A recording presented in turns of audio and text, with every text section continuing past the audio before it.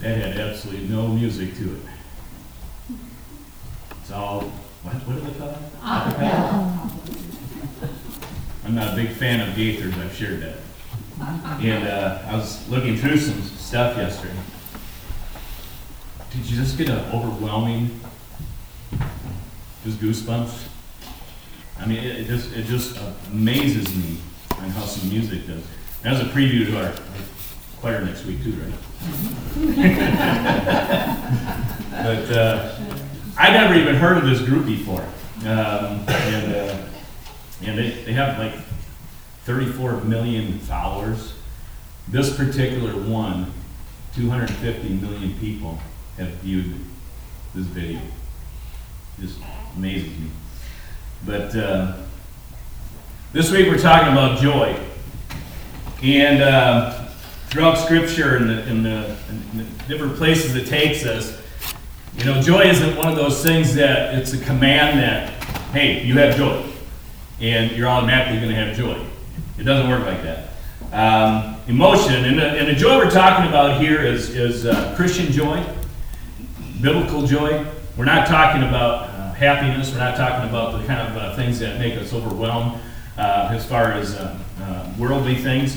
We're talking about biblical joy here. And even biblical joy is a emotion. It's an emotion that we have. And the only way that that happens is if we have the right components in our life to overcome the tragedies and the different things and the crisis and the overall world just punching you in the face. John 15:11. It says, I have told you this so that my joy may be in you, and that your joy may be complete. And what this is, and I'm going to actually do a series on this the first part of next year. It's the vine, and being connected to the vine. And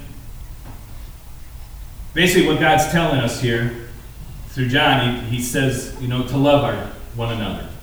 Just as I have loved you, you love one another. And with that, it tells us that our joy will be complete. And I'm going to skip down to Galatians. We're going to read that one. It says, but the fruit of the Spirit is love, joy, peace, forbearance, kindness, goodness, and faithfulness. You see, joy is one of the fruits of the Spirit. In other words, our joy of our salvation, our joy that the Bible's talking about here, it's coming from the Holy Spirit. The Holy Spirit is actually helping us with this. John 16:24 says, until now, you have not asked for anything in my name. Ask and you will receive, and your joy will be complete. The joy that we need to keep in mind here this season, it's not that of just being happy and overcoming some of the obstacles that we have in our life that makes us miserable. Basically what God's telling you here is to have joy in me. The Holy Spirit's going to produce joy.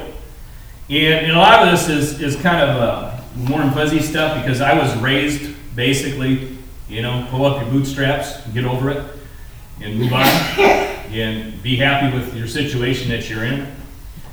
We weren't supposed to show emotions when we were kids. You know, I'm sure maybe some of you guys even told your kids, quit crying or what? Give you something to cry about? It's like, I don't need your help. But I know my dad, I seen him cry twice in his life. Twice. And that was when his mother passed away and when his sister passed away. And it was amazing just, seeing, you could tell things were bothering him. Things would just eat him up inside sometimes, and he wouldn't show any of that emotions. And we were all raised that way. I'm not a big hugger. I'm not a big person who shows my emotion. But I'll tell you, Tuesday night, I was sitting in the auditorium, and my daughter was graduating nursing school. And I had this sense of overwhelming joy. I mean, 2 weeks in a row, it fit my scripture. I mean, the week before was just being at peace, coming home, and maybe it was in my head because I was working on my message, but the joy that I believe the Holy Spirit just produced from me of just knowing, and this song was so fitting, because do we actually know how our children are going to be when they're born? You guys all know Mark Lowry probably, right? He's the only Gaither I like. But, he's a hoot. But I saw a thing, it was a YouTube thing, a Facebook, whatever, he posted out there, because a lot of people were saying how negative this song was. That Mary, why did you put all these questions in Mary's head when she probably already knew this stuff? I mean, he thought, first of all, I do believe in the virgin birth. But I also believe that she didn't know he was going to walk on water. She didn't know a lot of the things that were going to happen. She had probably a clue because I believe she was a studier of the Word back then, and she knew what Isaiah talked about in the promise. But she was overjoyed with knowing that she was carrying the Savior. He I remember hearing Mark Lowry talk at a conference I was at once. He wrote this, by the way. And he said that, he actually wrote it on a cocktail napkin with some other guy. I can't remember who the guy was, but he was thinking, he said he was thinking about all the different scenarios that not when she gave birth to Jesus, but when she's watching him on the cross, dying for our sins. Were those questions going through her head? And I sat back and I was looking at Peanut on Tuesday, and I'm thinking, I remember when I named her Peanut. I mean, she was your baby size. I mean, 26, 28 years. Sorry, I can't remember her age. I think she's 28 now. But thinking back to that, and you ever think about your children in those contexts? I mean, it just flies by. And all of a sudden they're 28 years old when they were that age. And it seems like yesterday. But the joy of how God worked in her life. Because she had some struggles. I mean, she was very active in our youth program growing up. And she actually talked in front of her classes on some of the things that she was very against. Abortion was one, very much against abortion, and she talked about it and do a lot of research back when she was in high school. And long story short, she ended up getting pregnant when she was a senior in high school. That's how she started. And she was the one who talked about abstinence and purity and all this other stuff her whole life. And I remember that day. And because she was in high school, and she actually, I got home from church that Sunday, and Christine says, Justine and Jose want to come out and talk to us. I knew right away what it was. And I told Christine, I said, she's pregnant, isn't she? And she said, yeah. And I'm a hothead a little bit, sometimes. So I took off. And I sat and watched 4 movies that day at the movie theater. And I was just stewing. I was so angry and upset and disappointed. You name it, it was going through me. But I remember about halfway through the last movie, I was thinking, wow, my baby's having a baby. This is amazing, trying to think of life. I mean, she messed up, but that baby's a blessing. I'll tell you that for sure. And the joy that overwhelmed me in that movie theater. I remember sitting there, bawling, and thinking about how hard this was on this hand, but knowing God's got it on this hand. Amen? How many times do we go through things in our life where we're just ripped apart? And this season's tough. This season's probably tougher on me this year than it has ever in my life. And I got such joy in reading Scripture lately and listening to music and those kind of things. Getting a grandkid in there here and there, it's not too bad either. That helps. And Sarah Beth said we're taking some books to Richmond. I jumped on that right away. I said, it gives me a reason to go see my grandkid. But when everything else fails in your life, I believe our joy, that salvation, needs to be prominent. That needs to come out anytime. Because I look at Job, I mean, the tragedies in his life and the things that were taken away and the things that were going on is incredible. Philippians 4, Paul says this, Philippians 4:4, rejoice in the Lord always. I will say it again, rejoice. And rejoicing is just another name for joy. We need to rejoice in the Lord always. But how do you do that? How do you do that if you're not in God's Word? How do you do that if you're not in Scripture? How do you do that when you're not in worship and you're not worshiping our King? I mean, I don't know how you can even get through a season like this if you did lose a loved one or someone's not with you or you're not around family or whatever it is. I mean, there's a lot of things that come up in a lot of people's lives. I mean, a lot of churches, they even hold a Blue Christmas service nowadays, just to recognize people that are suffering and going through some hardships. So I want you to think about how blessed you are this morning. And even if you're going through some tragedies, you have the joy of the Lord with you. That's what gets me through a lot of days. I love the Lord. I love spending time in His Word. I love spending time listening to music.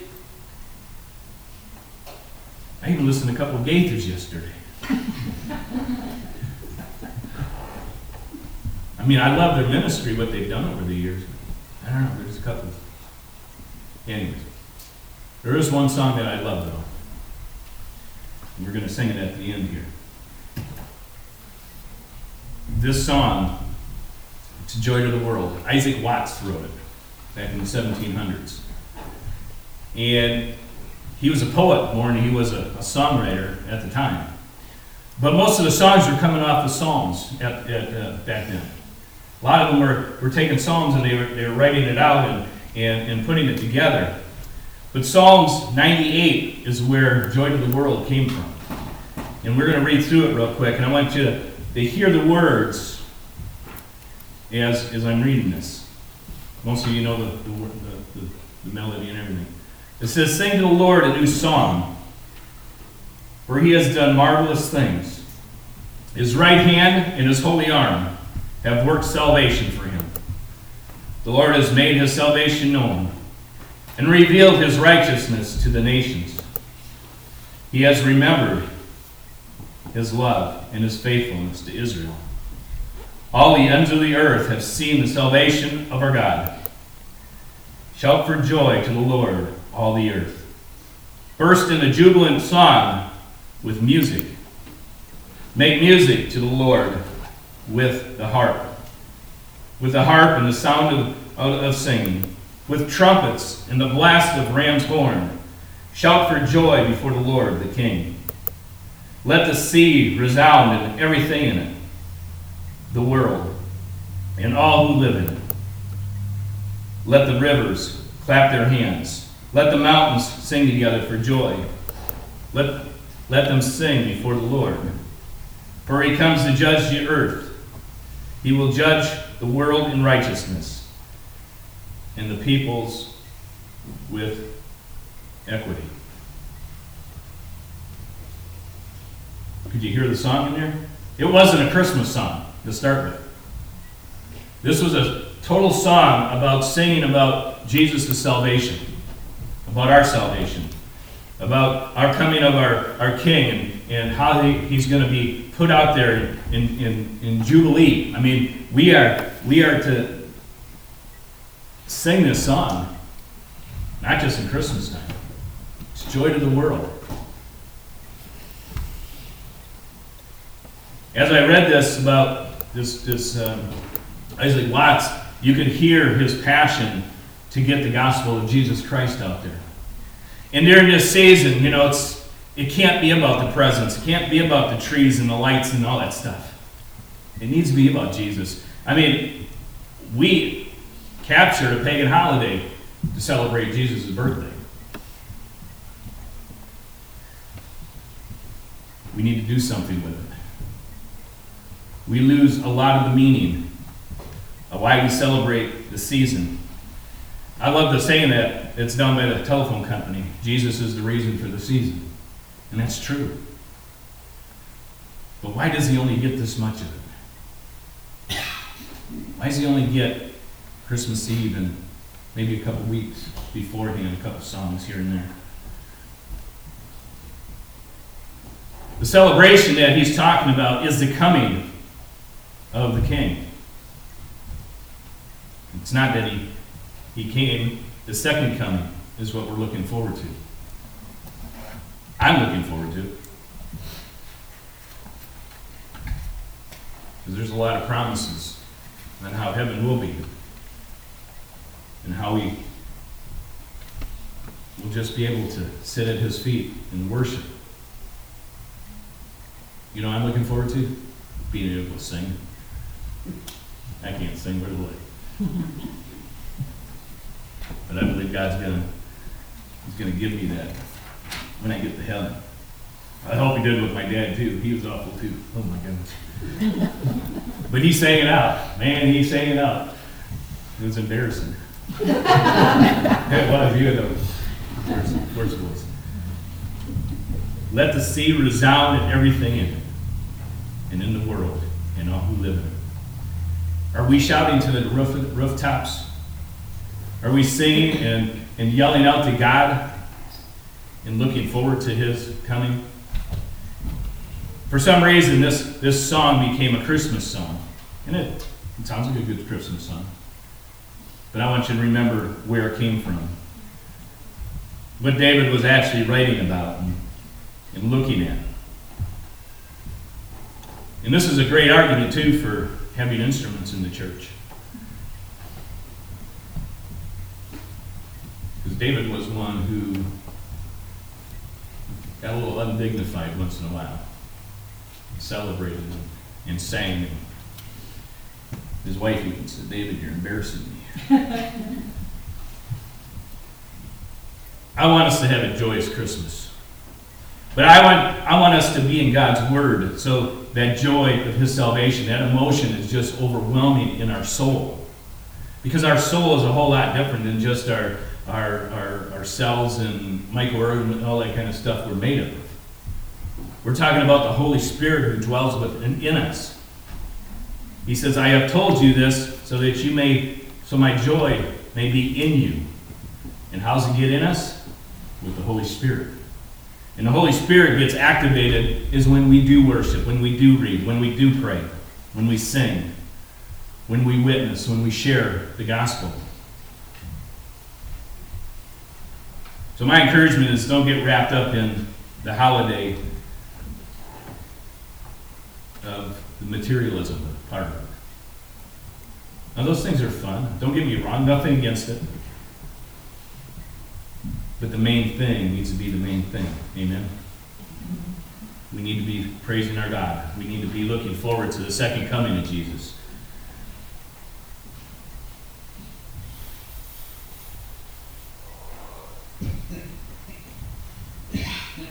Is the fruit of the Spirit evident in your life? By your fruit, Scripture says. People will be able to tell. By your fruit. And one of those fruit is joy. Another is peace. And it all stems off of love. That's what Jesus said. Love your neighbor as yourself.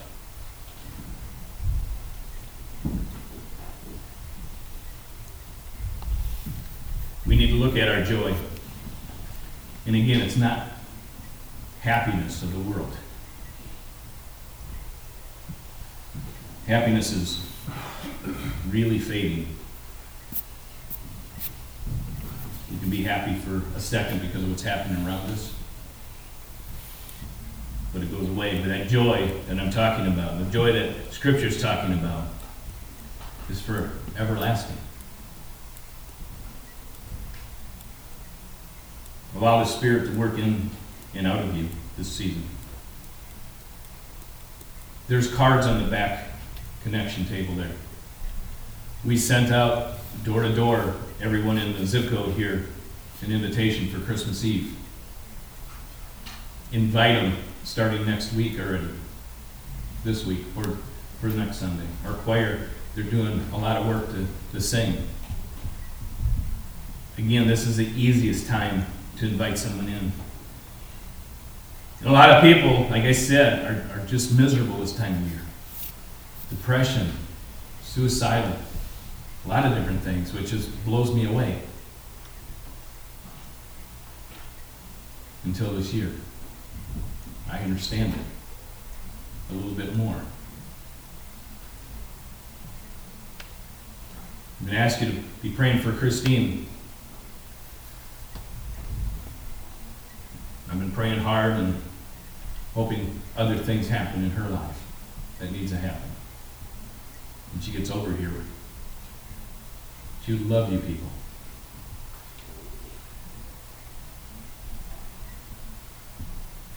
But even with that going on, I got the joy of salvation. I got the joy of the Lord overwhelming within me. Is it easy? Heck no. Can you maintain your joy? Yeah. You can maintain your peace. And that's simply because I believe everything stems off of love. And we're going to get into that next week. Be praying for that one person. Some of you put a person in that jug when I first got here. If you haven't prayed for them for a while, pray for them. Grab a card, give it to them. Be persistent. Be persistent. This is a great time of year, and we're going to hear the gospel through music. We're going to hear it through ratings. We're going to hear it preached. We're going to proclaim the gospel of Jesus Christ. Not just we're celebrating his birth, we're celebrating his salvation. So share your joy with others. Share your joy that you have with the Lord, with the relationship that you have. Share it with somebody, because they need it this season. Let's pray. Lord, you are awesome and mighty. And Father, we do pray for our territory to be enlarged. Father, we want our scope of influence to be pushed out. Lord, a lot of us, that's out of our comfort zone. But Father, with your mighty hand on top of us, we can have the power and the courage to go and do that. Father, be with us.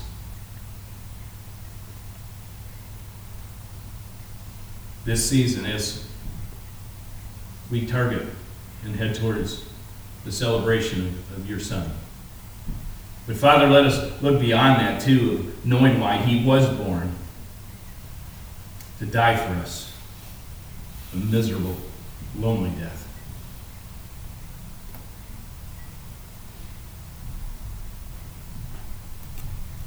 The only reason why he did it was because he loved us. So Father, I pray that our joy is overwhelmed knowing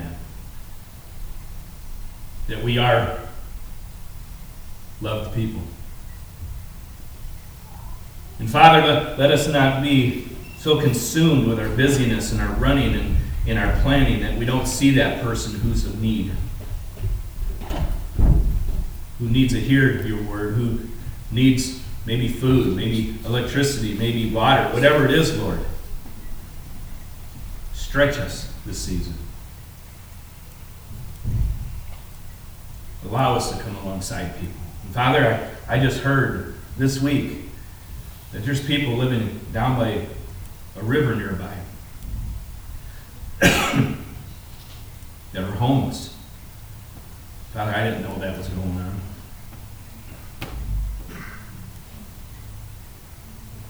I pray, Lord, for some open doors this week. And again, for our territory to be increased.